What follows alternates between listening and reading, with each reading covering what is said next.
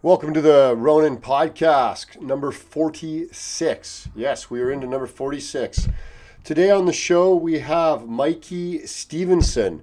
Mikey runs the Rope Access and Climbing Podcast. You can see that on all of the regular podcast mediums that you use.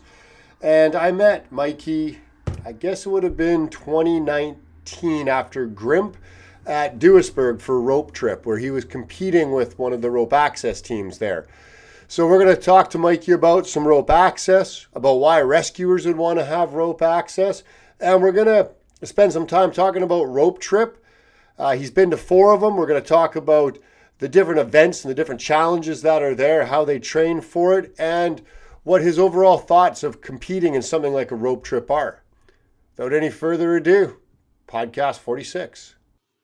So here we are with the Ronin Podcast. We're on number 46, and we have Mikey Stevenson with us. Mikey is from a rope access background.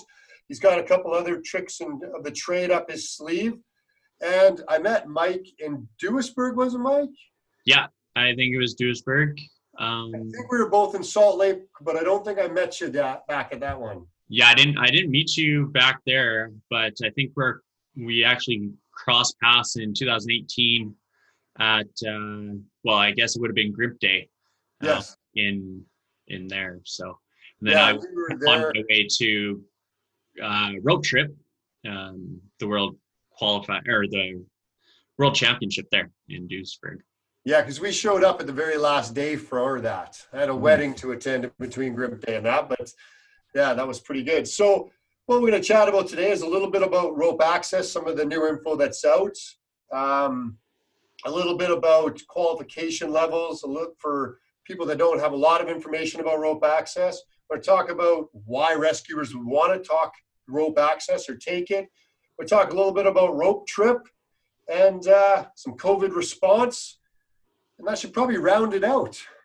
Yeah, I think that'll cover a pretty good episode here. A pretty good time frame. Yeah. So what's new in the rope access world? Like for guys that might be listening to our end of it, they've got a lot of rescue background, but they may know what rope access is. They may see it in their community. Some of them may not have training. So, what's rope access? What's new in the rope access world for those folks? Well, what is new in the rope access world is as of April 1st, 2019, Sprat has updated their syllabus for training. So that's obviously new. And then IRATA has been making changes as well to their syllabus. Now, the big difference between Sprat and IRATA is an international certifying body, and Sprat is getting there. They're primarily North American, based in the United States. So some of the changes I would be looking for would be, I know Sprat's now talking about upping their hours. They haven't yet, but they're talking about upping their hours to meet IRATA. So do you think this is going to become almost one standard, or do you still see there's going to be differences between the two organizations? Yes. Sprat has been talking about that for a while now. I think there's more push to do it now than ever. But IRATA was in the same position once before as well. So when IRATA started, they were also 500 hours and 6 months to upgrade. And then over time, as they got numbers and as they got level 3s, they were able to upgrade that to what we are today as 1,000 hours in 1 year. So Sprat is definitely following in that footstep, and they will get there eventually. And I think it's definitely a positive thing for the industry and for the organization. And I'm not going to hold you to this, obviously, what's your opinion? Do you think eventually that the certificates are going to almost become synonymous? Like now with the Australian Rope Access Association can direct entry into Sprat. Do you see a point in time when a Sprat or IRATA can direct entry straight across? So currently you are able to convert your Sprat certifications to IRATA. Oh, there you go. There is a process for it. It's a pretty lengthy process, but it is doable. And you would have to refer to your training member company, your IRATA training member company, to get more information on that. Okay. Now, the other thing that we had heard in the past, the big differences between like a SPRAT and IRATA, was the audit procedures for the training company or for the work company. That the IRATA ones were a mandatory audit type system, where SPRAT has gone to a voluntary audit system. Is there any information more about that, or is that kind of going to stay status quo with those two systems the way they are? I think IRATA, well, even over the last couple of years, IRATA has upped that process of company auditing, both for their trainers and for their operators. As for SPRAT, it is a good leap forward to start auditing their membership. It definitely is a helpful thing to standardize companies throughout the organization to ensure that everyone is adhering to the same paperwork and everyone follows the same rules. As of right now, SPRAT is, like you said, voluntary, where IRATA is mandatory. Okay. And just how about a quick outline for the rescuers that are out there listening to this going, what are they talking about at all? Mm-hmm. Just a real brief what rope access is and what the 3 levels, or 4 if you want to add in an instructor style level, are to that particular system. Okay, so both IRATA and SPRAT have 3 levels, level 1, 2, and 3. IRATA has an instructor level as well, which you can do after you're level 3. The big difference, and to keep this in simple terms, your level 1 would be your standard technician that would be on the ropes doing the work and being supervised by anyone of a greater level, being level 2 or level 3. Your level 2, to keep this in simple terms, would be a rescue technician. So they're trained on more rigging maneuvers as well. They're trained in a lot more rescue. So anything that a level 1 would have to do, a level 2 has to do with a casualty attached to them in the descent mode. Okay.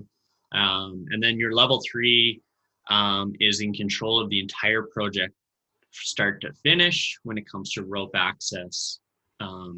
So they're in charge of controlling the paperwork, the rigging, rescue plans. They're in charge of supervising the crew, holding safety meetings, and then on top of that, they're in charge of executing the rope access work. So the rigging, getting people to and from where they need to go, as well. If there were to be a rescue, it's also their job to conduct the rescue in whatever suitable manner that their rescue plan is outlined.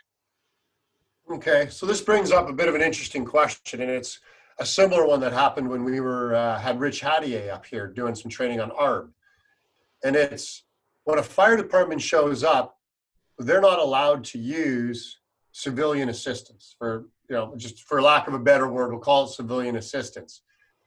Now, a level 3 may be in a better trained spot in order to do an ascent rescue or ascend into rescue than the local fire department might be.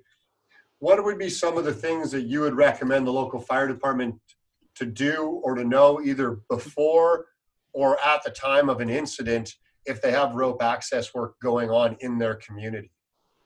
That was a great question. So to keep this as simple as possible, a rope access team is a self-contained rescue team. All right, so what does that mean? It means that they have a rescue plan and they will get the individual to the closest platform or ground, or I should say grade, without assistance from outside sources. Okay, so a fire service or a rescue service should be prepared for that. Okay, a rope access team will not allow a fire department to interject and try to take over the scene. It won't happen because it's their people on the ropes. It's their people in that situation, and their technicians are prepared to, and they have a faster response time traditionally than what a fire service would be able to conduct. It's only because of the gear that they have. It's because they're already in location. It's not that they have to set up anything to do to actually execute the rescue. Okay. So in the rescue plan, it will be the level 3 conducting it in whatever manner the rescue plan entails, and they will get that person or persons to a safe location where then they will hand over to medical aid or to you to continue onwards. So if that was, say, prime example would be a window washing scenario. Yeah, pardon me, a window washing scenario in downtown. Okay. So say it's a tiered building, right? They will get the individual down to that first tier or the tier that's directly underneath that person. And that's where the rescue plan would basically come to a halt, where the fire service would then be able to get the person to the ground. Okay. So pre-planning would be huge there, is having the local fire department or the local rescue team, whoever's doing high angle work, go and have a conversation with that rope access team that's on that site and take a look at their rescue plan and coordinate amongst each other what's going to happen. That would definitely be helpful. Unfortunately, it doesn't happen. You have window washers all over the big cities all day, every day. The big difference will be, are they working from a bosun's chair, or where you would have to basically conduct the entire rescue, or is it a rope access organization that they are relying on themselves to do the rescue? Yeah, and I mean, here in Canada, that'll be dependent on the province and the time of day and everything else that goes with it. Mm-hmm. Yeah. I guess speaking of provinces, that kind of segues into another question. Province-wide or Canada-wide, do different provinces have different acceptance standards for rope access? Yes, they do. So in BC, under WorkSafe BC, it's Part 34. Alberta is Part 41. Nova Scotia is Part 21. And I believe Newfoundland is currently working on one, as well as Ontario. But Ontario's hasn't passed a rope access regulation yet, and I don't believe Newfoundland has officially yet either. But I could be wrong on that, on the timing. So does that mean people that are in Saskatchewan or Manitoba shouldn't worry about it, or is there rope access happening in those communities as well? So in those communities or in those provinces, the kind of golden stamp there would be adhere to the highest standard when it comes to rope access. So if you are a Alberta technician, you would adhere to the Alberta regulations. That's the easiest way to go about it. Because it's not saying you cannot do it in those other provinces that don't currently have regulations, but if a OH&S officer does show up, they do have the ability to shut you down depending on the circumstance. But as long as you can adhere to a standard that is greater than what is currently if you can adhere to a standard that is recognized elsewhere in the country, it kind of gives you a little bit more of a foot to stand on. It's funny. I mean, I asked these questions. I do have some of the answers. We did some glass removal at the Human Rights Museum in Winnipeg, and OH&S Manitoba wanted us to get an engineer to sign off on the metal structure. Mm-hmm. So I got the engineer to sign off on the entire SPRAT Code of Practice, Safe Practices Act as well. Yeah. And they bought it for $1. We did the entire thing on rope access. Yeah. Yeah. So and it could be that as well, right? Where at the end of the day, they're trying to cover their butts. Yeah. Majority of OH&S officers have very little to no experience with rope access, because in Western Canada specifically, it is fairly new. It's only really blown up in the last 10 years, where rope access in Nova Scotia has been around for upwards of 30 years now. So now, is that the influence offshore, oil and gas, IRATA, or is that something else? Absolutely. It definitely sparked out of the oil and gas industry, offshore, onshore. A lot, a lot of the inspection work on the stacks in Dartmouth and Halifax region was all done off rope access, and so they were kind of the frontiers of rope access. And they actually, majority of them started from diving, and they just kind of started doing rope access, and then were finally certified by IRADA.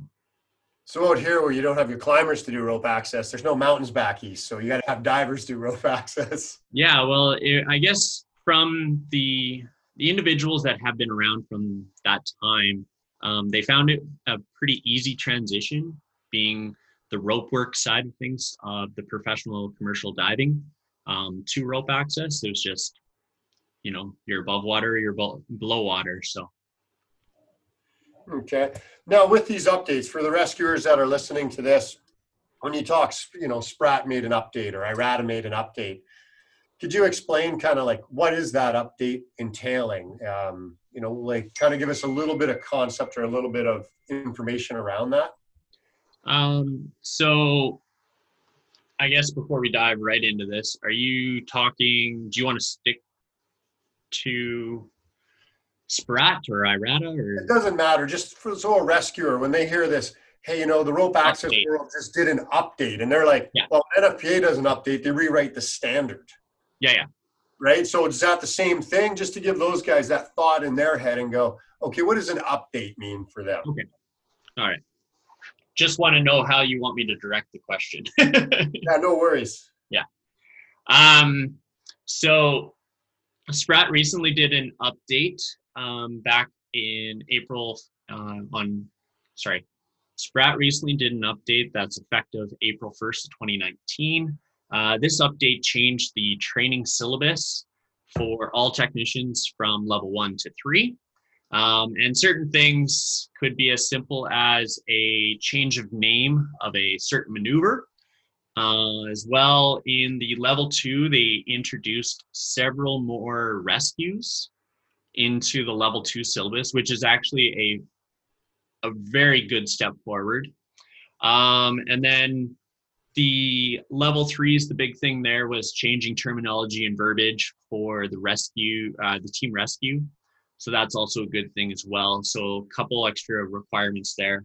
And then stepping back to the level 1, the induction of aid climbing for level 1s for Spratt is also a great bonus, and the ascent rescue, that's also a great bonus. So just so the rescue viewers out there understand that, so yeah, it is almost like an NFPA document rewrite. People have gotten together from boards and committees and decided to make these changes. I think the difference here, though, compared to the NFPA committees I've sat on, this is still consensus documentation, is it not? Yes. So it's 100% consensus of what people want, as opposed to majority. Usually it goes out to their committees and stuff, and they reach out and find out between their membership to find out what kind of changes do they see fit and how they want to approach them when these updates come around. I know that Spratt has some big differences on when it comes to how to utilize gear, where IRADA kind of keeps it a little bit more open to the user, so user's discretion leaves it a little bit more open. But where Spratt, when it comes to the evaluation, they have a lot more parameters of what you can and cannot do with certain pieces of gear. And so just so the rescuer out there understands, your level 1 person that's being supervised on a site is trained to horizontally and vertically aid climb, ascend and descend. Pardon? Just horizontal aid climb. Horizontal, ascend and descend rope. Yep. And rescue someone from ascent and descent. Correct. So they're skill set of a level 1 rope access technician. Yes, with the addition of passing mid-rope knots going over an edge, as well doing rope to rope transfers. So going from one rope system to a complete different rope system. Okay. No, and I think that's good for rescuers to know, so they can kind of get an outline and a background of what this is that they're walking into if they have no background in it. Mm-hmm. So I guess we'll chat a little bit about that particular thing. Why, like as a rope access technician, you've taken some NFPA style training. Correct. Why would a rescuer or a rescue technician want to take rope access training? Rope access training will give you a great sense of security and understanding of the rope systems that you are utilizing more than the systems that you currently are using. Rope access is dealt with the vertical world, so you are in suspension for majority of the course over your 4-day training course, maybe 5-day depending on where you go. So your awareness and situational awareness will be that much greater. So if you go and end up having to do some over the edge work, working off a litter and stuff like that, you'll just be more situational aware and more comfortable in those environments. Right on. And I know there is fire departments out there that either train to SPRAT or actually certify their people in SPRAT or IRATA, depending on, what standards kind of local for them. So It is happening. It is happening. I think it's a great thing. It's a great addition to the fire service to have that rope access certification or at least training, just so you are, as a technician, more comfortable in that environment and more comfortable with the equipment that you're utilizing. And to break off on a little tangent here from rope access, and agree, the more you can bring to the table, generally, the better technician you are in any field. You also have a bit of a background with the ACMG, Association of Canadian Mountain Guides. Is there rope skills from ACMG that are also relevant in rope access and in rope rescue? I would say that the ACMG certification helped me more on understanding the NFPA way of thinking, methodology, if you will, more than the rope access. Now, the rope access gave me experience of being comfortable in understanding rope systems and being able to work as a team and think on the fly a little bit more, where the ACMG gave me the skills, understanding, and knowledge of how to use, figure eights, brake bars, prussics, tandem prussics, prussic mining pulleys, and all that sort of equipment, where in the rope access industry, you don't see that stuff. Okay. So generally it'd be, once again, I guess the more hands-on you get onto systems, no matter what they are, as long as they're rope systems, the better off you are at the other end. Yes, absolutely. Right on. Back into the rope access part of it, COVID response. What has the rope access community's been doing in regards to the COVID response, in regards to the training, the certification? These are certifications that need to be upheld and whatnot. Great topic here. So with this pandemic happening, IRATA sent out a survey to all the membership to find out who's training, who's not training, who's operating, who's not operating, etc. And for North America specifically, there are currently no IRATA companies that are training right now. They've all shut down because it is virtually impossible to effectively conduct any sort of an assessment and effectively do training in such times where a virus like this is transmitted so easily. So to protect both the staff of all training companies as well the individuals that are looking to do their training or recertify their certifications, we got to make sure that they're all safe first and foremost. So it's pretty much impossible during a training course to make sure that you can do that. Now, what IRATA has done, effective right now, is they've added a 90-day extension to certifications that are expiring due to COVID-19. This is a process that you have to go to irata.org and apply for yourself to get this extension. And if anyone is expiring within 30 days, then I highly recommend going to do that extension, because we obviously don't know how long this is going to last for.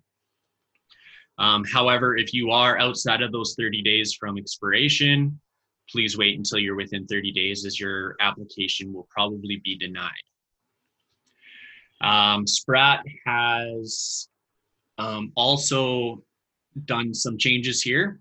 What they have done is made a temporary variance to section 3.3.1 of the Sprott Safe Work Practices. And that is basically, it's not an extension, but they are allowing the companies, the employing companies, to allow their technicians to continue working through the COVID-19 circumstances. They're not extending certifications, but if you are expired, you are allowed to continue to work. And under this temporary variance of the standard, you are allowed to maintain working, providing the company is okay with that.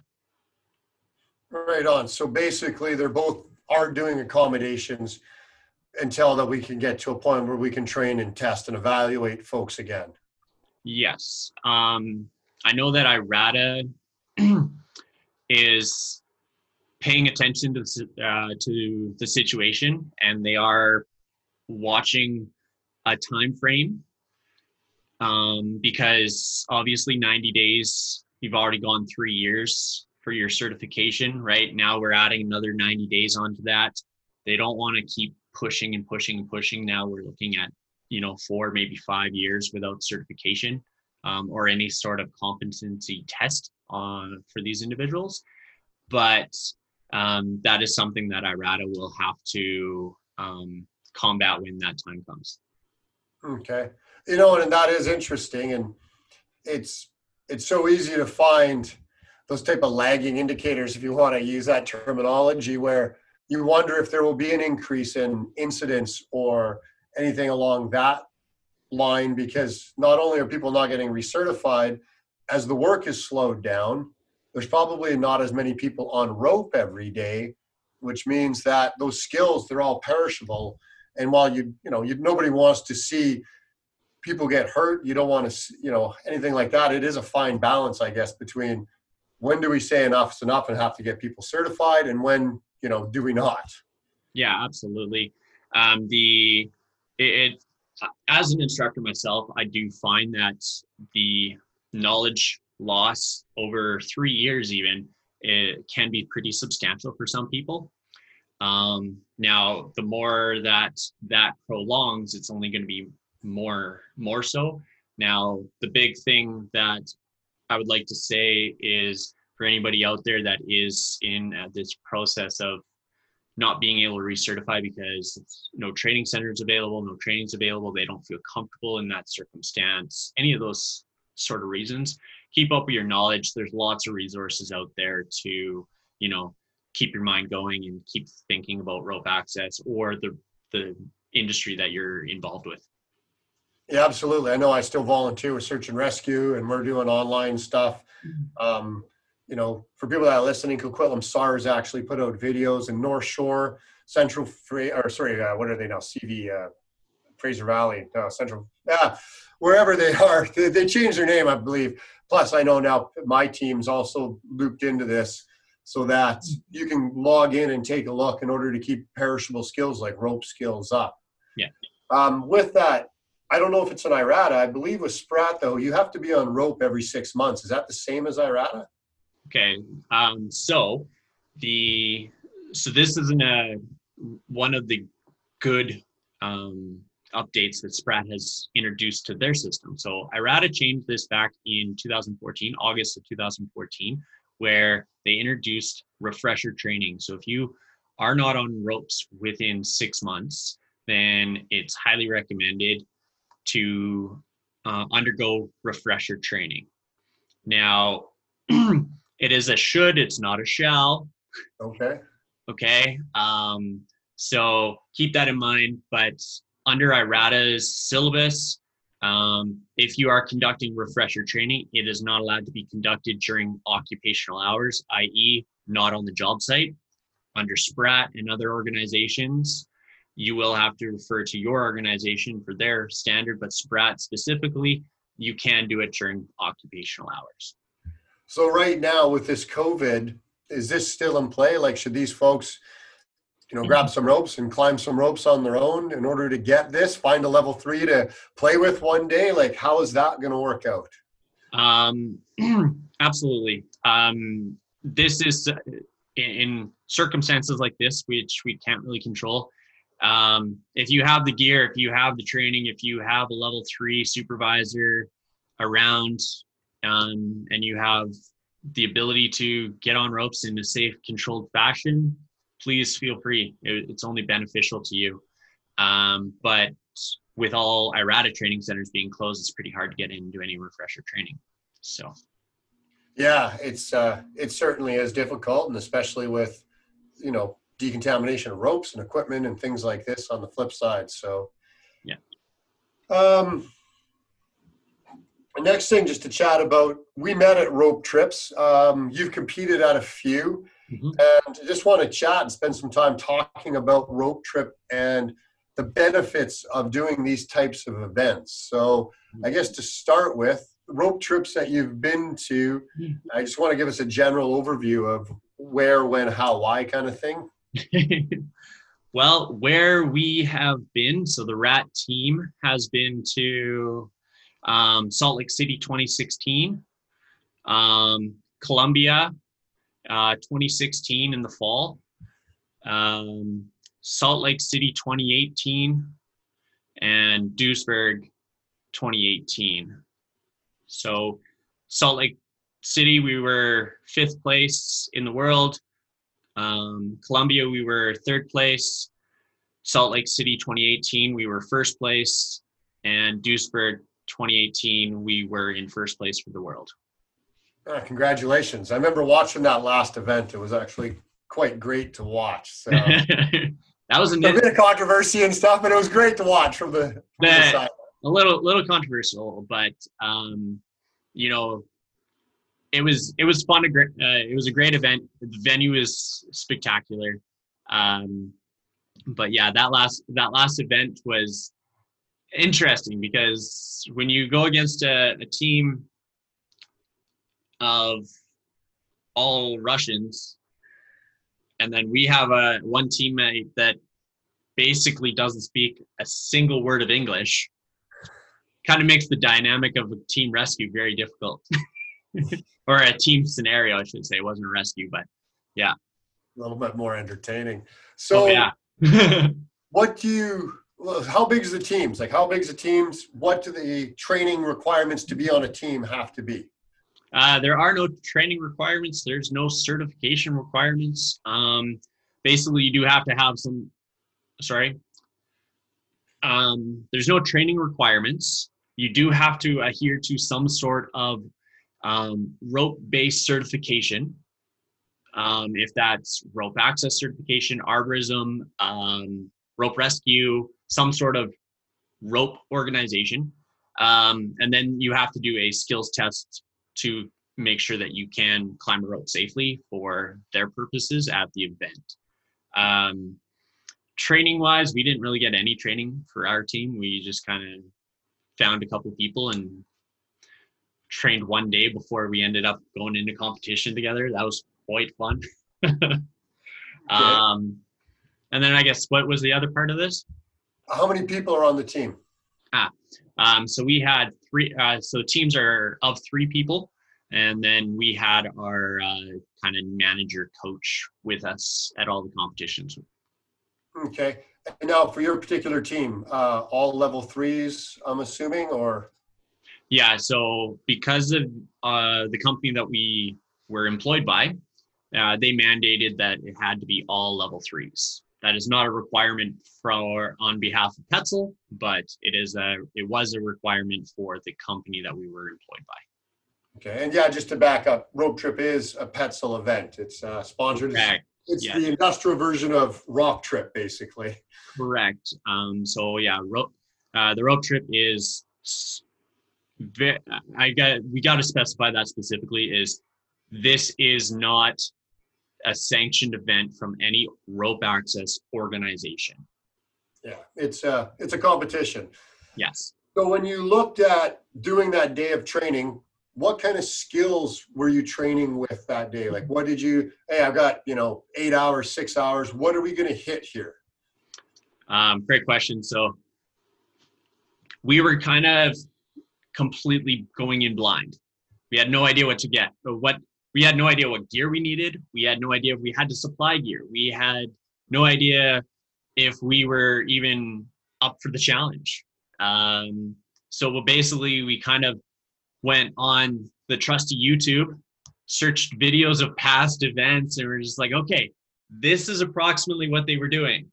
How can we do this in our training center? So we basically spent probably 2 hours doing team rescues and three-way haul systems.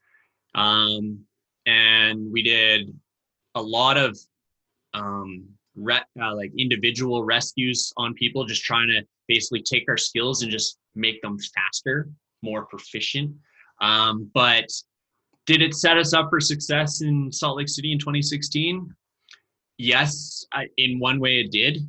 But when we got to the competition, we were hit with a broadside of a barn there, because it's nothing like rope access if you follow the code book. Okay, grip day is nothing like, no, it's actually isn't. Okay. So let's start with Salt Lake then in 2016. You said you showed up and they made you do a test to just confirm some level of competency. What did that test look like, that competency test? I believe it was, ascend a rope, descend a rope, go back up, do a rope-to-rope transfer, go through a re-anchor. A lot of people may know that as a re-belay. And then go back up the ground. Yeah, so just something simple. Yeah, I believe that Salt Lake City 18 was roughly the same skills exam as well. So basically a level 1 skill set. Correct. Yeah. Okay. And then when you started the first one in 2016 in Salt Lake, do you remember the events that were there? For the most part, I believe. So our first event was the team event in the big shop in the big shop. And basically I was the central point of a three-way haul system, and I had to go around and basically be pulled around the shop and put weights in kind of a chalk bag and have these balloons fall to the ground. And it was a timed event, and you had to do it within 20 minutes as well. You also had, and your time stopped when a marker hit the bullseye. Okay. Then we had a water bucket challenge where you take a 12-kilo bucket of water, climb through an obstacle course. This one in particular, you had to basically do some pipe fitting. You had to take this tube apart with fittings, turn it around, put it back in place, make sure the fittings are tight, and then pour the water in from the top into the bucket underneath, and then continue onwards from there. There was a speed climb kind of work maneuver where you went up through a deviation, through a re-anchor, across the walkway, down through another re-anchor, assemble a tripod, and lower a bag that was probably like 80 pounds to the ground, I believe. I think I'm missing something there. And then we had another one, it was a little bit more mechanical based, but you had to establish a pull through on a beam, climb up. Once you get there, then you had to get on another set of ropes, do a pick off rescue and lower that casualty to the ground, do a series of rope to rope transfers across the shop, come back down. And then you had these barn doors at the facility, you had to take off the first set of barn doors because they were damaged or whatever, put a new set of barn doors on, close that, and then head back down to the ground. So that was 2016 event. Yeah. So how many days is that? 3 days. A 3-day event? Yeah. And is there training that goes with it? Is there any sort of symposium or dealer fair, or is it just strictly doing the different events? Throughout the entire weekend, Petzl does a great job in putting on different symposiums. They usually get a gear PPE course in there. They usually have like an individual, Patrick Delaney, come over from Australia and do some seminars, symposiums on different pieces of gear or different rescue techniques. As well, there's Petzl obviously is always releasing new equipment, so it's a great time for them to kind of showcase their new equipment as well. Right on. So after that, Colombia. Yes. In the next one. Now, did you find a great deal of difference in the latitude of skills when you went to Colombia? Like, was it greatly different than what you are used to doing, or was it pretty much the same standard that you follow up here? It was put on by Petzl, so they had to follow kind of the base rule of 2 points of attachment, follow under, generalized rope access kind of safe practices. But that event, all the events were team events. There were no individual events. So that was kind of an interesting scenario. Okay, so give me an example of one of those team events. So the one example would be on the outside of the building. We were at one of the universities in Medellin. I could be pronouncing that incorrect. I'm sorry, but on the outside of it, there were 3 panels, and each team had a single panel, and you had to climb up to the top of the university and basically build this panel from the top down and make sure that it kind of all fit together. And basically, if the wind caught it wrong, it would kind of dislodge part of the panel. It would just be a nuisance.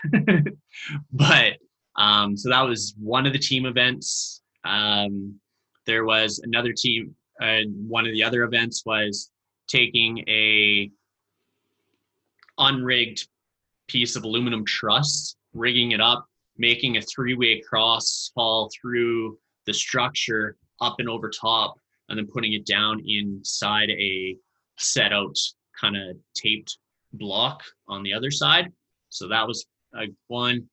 We had another one where it was basically speed climb rescue. So you had to climb up past a set of knots, rescue a casualty, and then come back down and then run over, go up another set of ropes. And there was another casualty that was on aid, and you got to pick kind of the device, how you want to be attached on aid, but you had to pick that person up and come back down. And then there was another event there where you basically played basketball off ropes. So you start at one end and you climb up, past knots, come back down, you go up, do a rope-to-rope transfer, you traverse a tension line, do another rope-to-rope transfer, come back down, run across the basketball court, head up another set of ropes, and there was a shorty rope kind of right at the 3-point line and of the basketball court, and you had to try to sink a basketball. They were using soccer balls there, but you sink a basketball in the basket. Right on. Yeah. So entertaining. It was entertaining, but I'm not going to go into the rest of that conversation. We'll jump the other side. I'm going to put it this way. Okay. Canadians don't play basketball. We play hockey. Wow, eh? So you had the other Salt Lake, and then Duisburg. That was at the Landschaft Park, yeah? Yeah. Yeah. And that's, for people that have never been to the Landschaft Park, I've had the opportunity to train there before. Grimp, you've competed there. it is basically an industrial rope playground, for lack of a better word. So it was, I'm absolutely amazed during the air raids of World War II that it was not taken out, being a steel manufacturing plant. This plant is well over 100 years old now. And it's a condemned facility that they've turned into a leisure park. And you have everything from rock climbing to via ferrata to rope access competitions, festivals there. It's absolutely remarkable to see what they have done with this facility. Yeah, and I mean, just to elaborate on that, when he says rock climbing in Via Ferrata, you're rock climbing out of the old coal pits. You're doing Via Ferrata on the smokestack. So it's like an industrial play park. It's unbelievable. It is unbelievable. When we showed up, we're walking around this refinery, if you will, in flip-flops and shorts and t-shirts. We're just like, there's something drastically wrong with this feeling right now, but this is awesome. When we went to train there the first time, we show up at big tangent here, but the guy hands us like a 1-page, half-page written, a typed document. Read it. It's in German. No idea what it says. Fill in your name on the bottom. Sign there. The entire team, 7 of us or 8 of us, whatever it was, signs in. He hands us the key to the place and says, put it in the mail slot when you leave. That was the orientation, legal disclaimer, whole works for the entire event. We went and did rope rescue training there all day and just put the key through the mail slot when we were done. That's amazing. Yeah, with Rope Trip 2020, obviously it's been postponed indefinitely right now in Singapore. Absolutely would love to go there. Singapore looks like a beautiful place, but I don't know how they're going to top that venue. That's unbelievable. So let's talk about that particular rope trip. You guys came in first in the world in that one. So that event. Sorry, what were the talk events? About the event, yeah. Okay, cool. So I'm not going to go in any order here, but there was a pool table event where you had to climb up. The team of you had to climb up and basically play pool on essentially a snooker's table, but with like little kind of pucks instead of balls. Obviously, they'd fall off and potentially hurt somebody. So these little pucks had to go in. And there was a bell on the bottom of this big, massive snooker's table that they decided to build in the air. And if you shook the snooker's table, you rang the bell and got a penalty for it. So as you're doing rope access, you're trying to be, have a little bit of finesse while playing pool and being strung up between multiple rope to rope transfers. It was extremely challenging, and yet super fun. So amazing. Then there was a water bucket challenge where you start with that 12-kilo bucket again. You climb up a ladder, you get into the meat and potatoes of this refinery where you're kind of climbing through the steel work and into the pipe racks and stuff like that.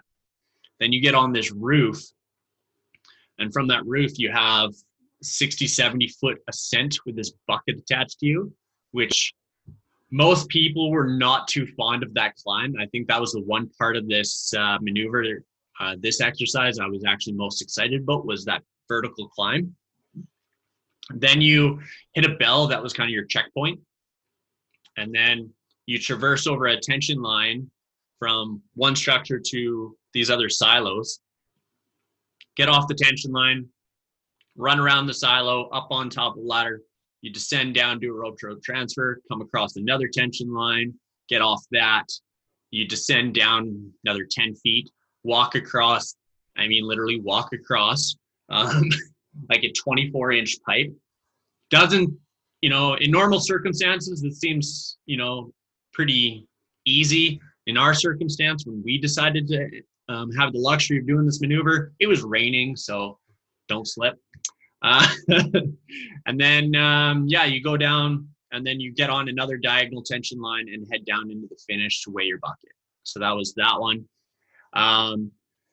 Then they had I want to call it the coal miner, but I feel it's the wrong name for it. But this one was an amazing one. You basically load up this bucket with all the gravel.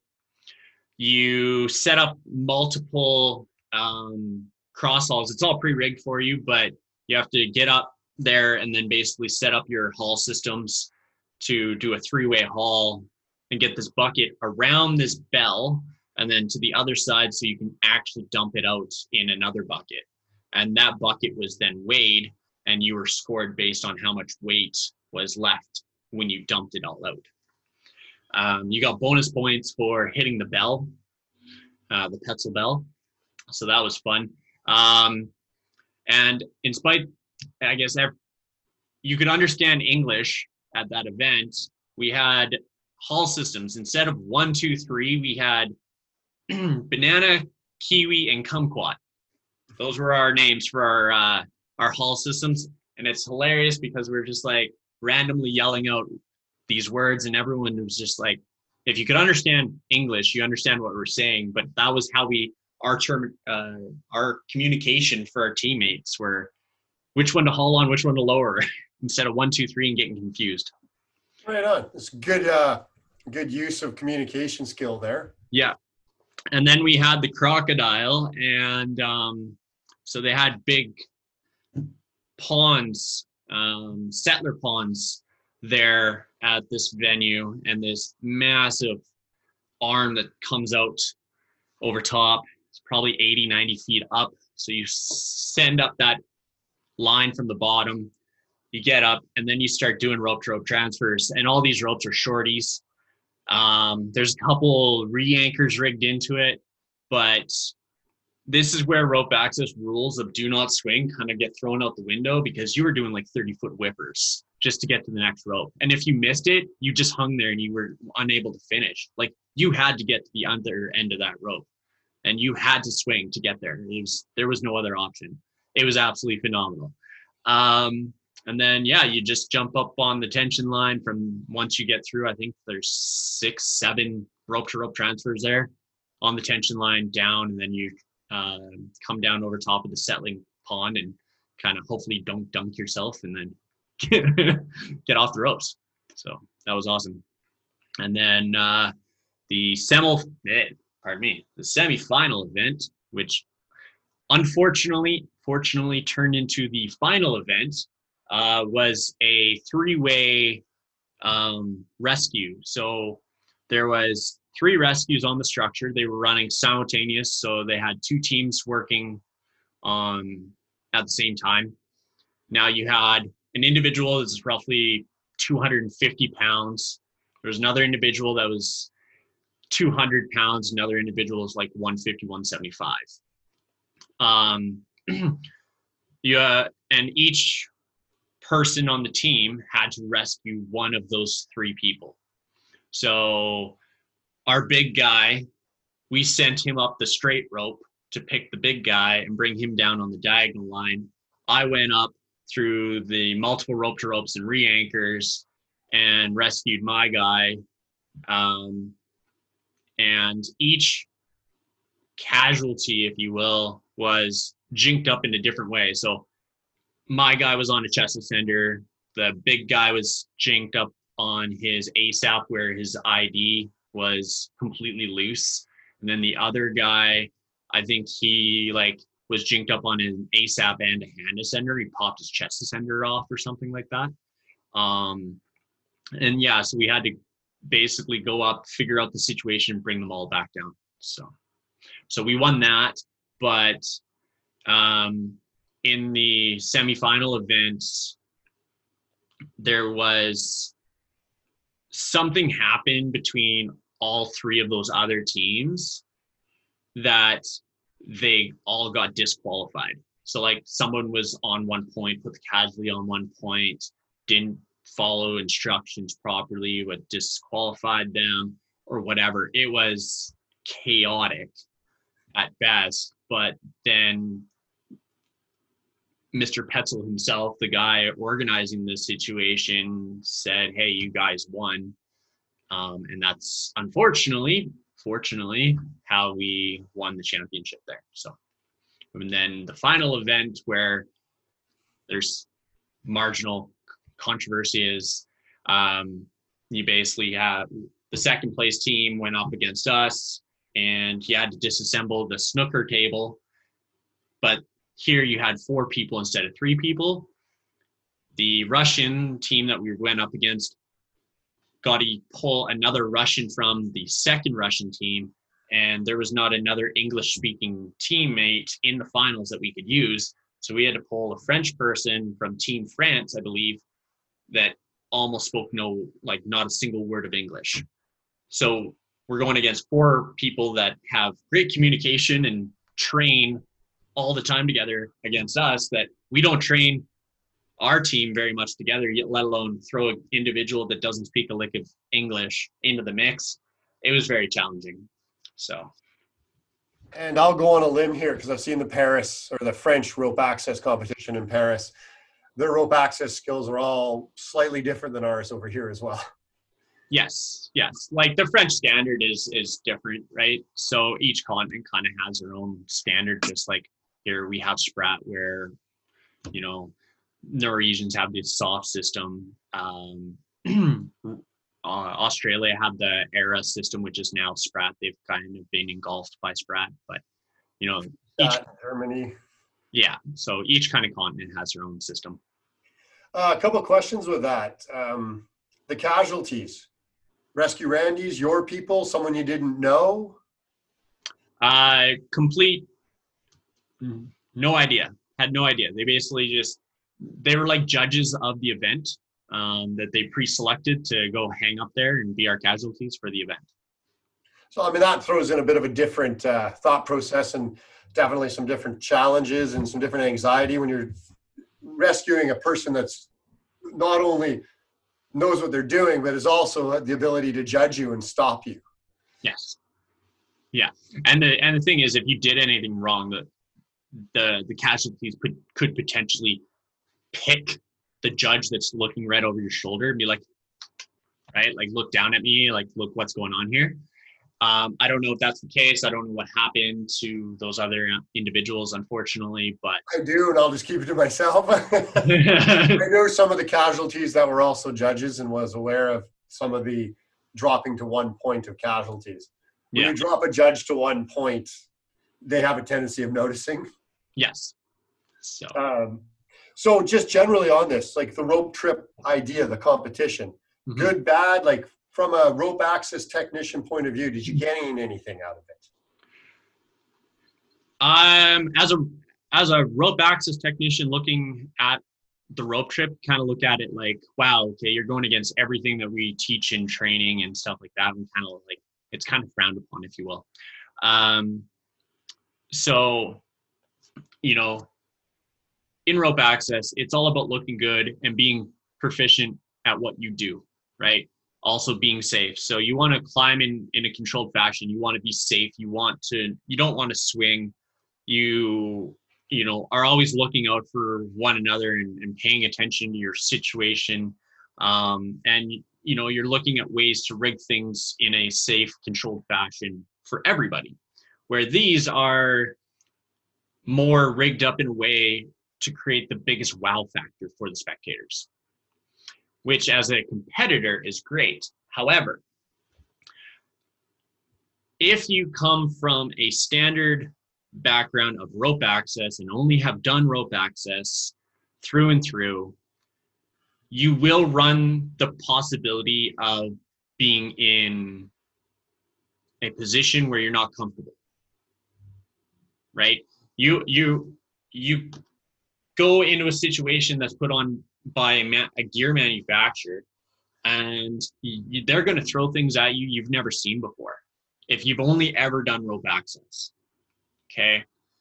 But if you are even a rescue technician, your theory on multiple pieces of gear is even going to be greater than what a rope access standard rope tech would have, because you're going to traditionally work for one or two companies, and for the better part in North America, the gear is pretty standardized between all the companies that you work for. There's very few companies that have went out on their whim and just kind of picked up a piece of gear from overseas and it's like, hey, this piece of gear adheres to the same standard. I'm going to use this piece of gear instead of that piece of gear. Okay. Now in the rescue service, you see a way bigger spectrum of gear than what most rope access technicians will see. So going into these events as a rope access technician is it gives you the ability to climb, be comfortable, but it doesn't give you the ability to understand how to utilize gear proficiently all the time, if that makes sense. Yeah. But then I ran into a situation in Salt Lake City 2018 where they introduced like lead climbing into the situation. And there was a technician that was on our team that didn't even know what lead climbing was. So thankfully for me and my other teammate, we're both ice climbers and rock climbers, and we know how to lead climb. So we were able to do the lead belaying and lead climbing, be comfortable in that situation. So going into these competitions, you have to not just be a rope tech, you also have to have experience in another field to be proficient and, excel at. So they're basically creating diverse people or looking for diversity just based on the event and the different scenarios they've created. Yeah, because you have to look at it from a manufacturing standpoint, right? Petzl is one of the largest, if not the largest, gear manufacturers in the world. They make gear for tactical. They make gear for arborists. They make gear for rock climbers, ice climbers, mountaineers. They make gear for rope access, right? So what better way to showcase all their equipment than introduce little segments of all their different areas of expertise into one competition. So this may be a little bit more of an arborist maneuver, arborist technique than this here is a standard rope access technique, or this here is more rescue based, right? Majority of rope access technicians have never seen a Kootenai pulley or even having a clue how to even operate it properly, right? Majority of rope access technicians in North America specifically don't even know or how to operate a rigging plate.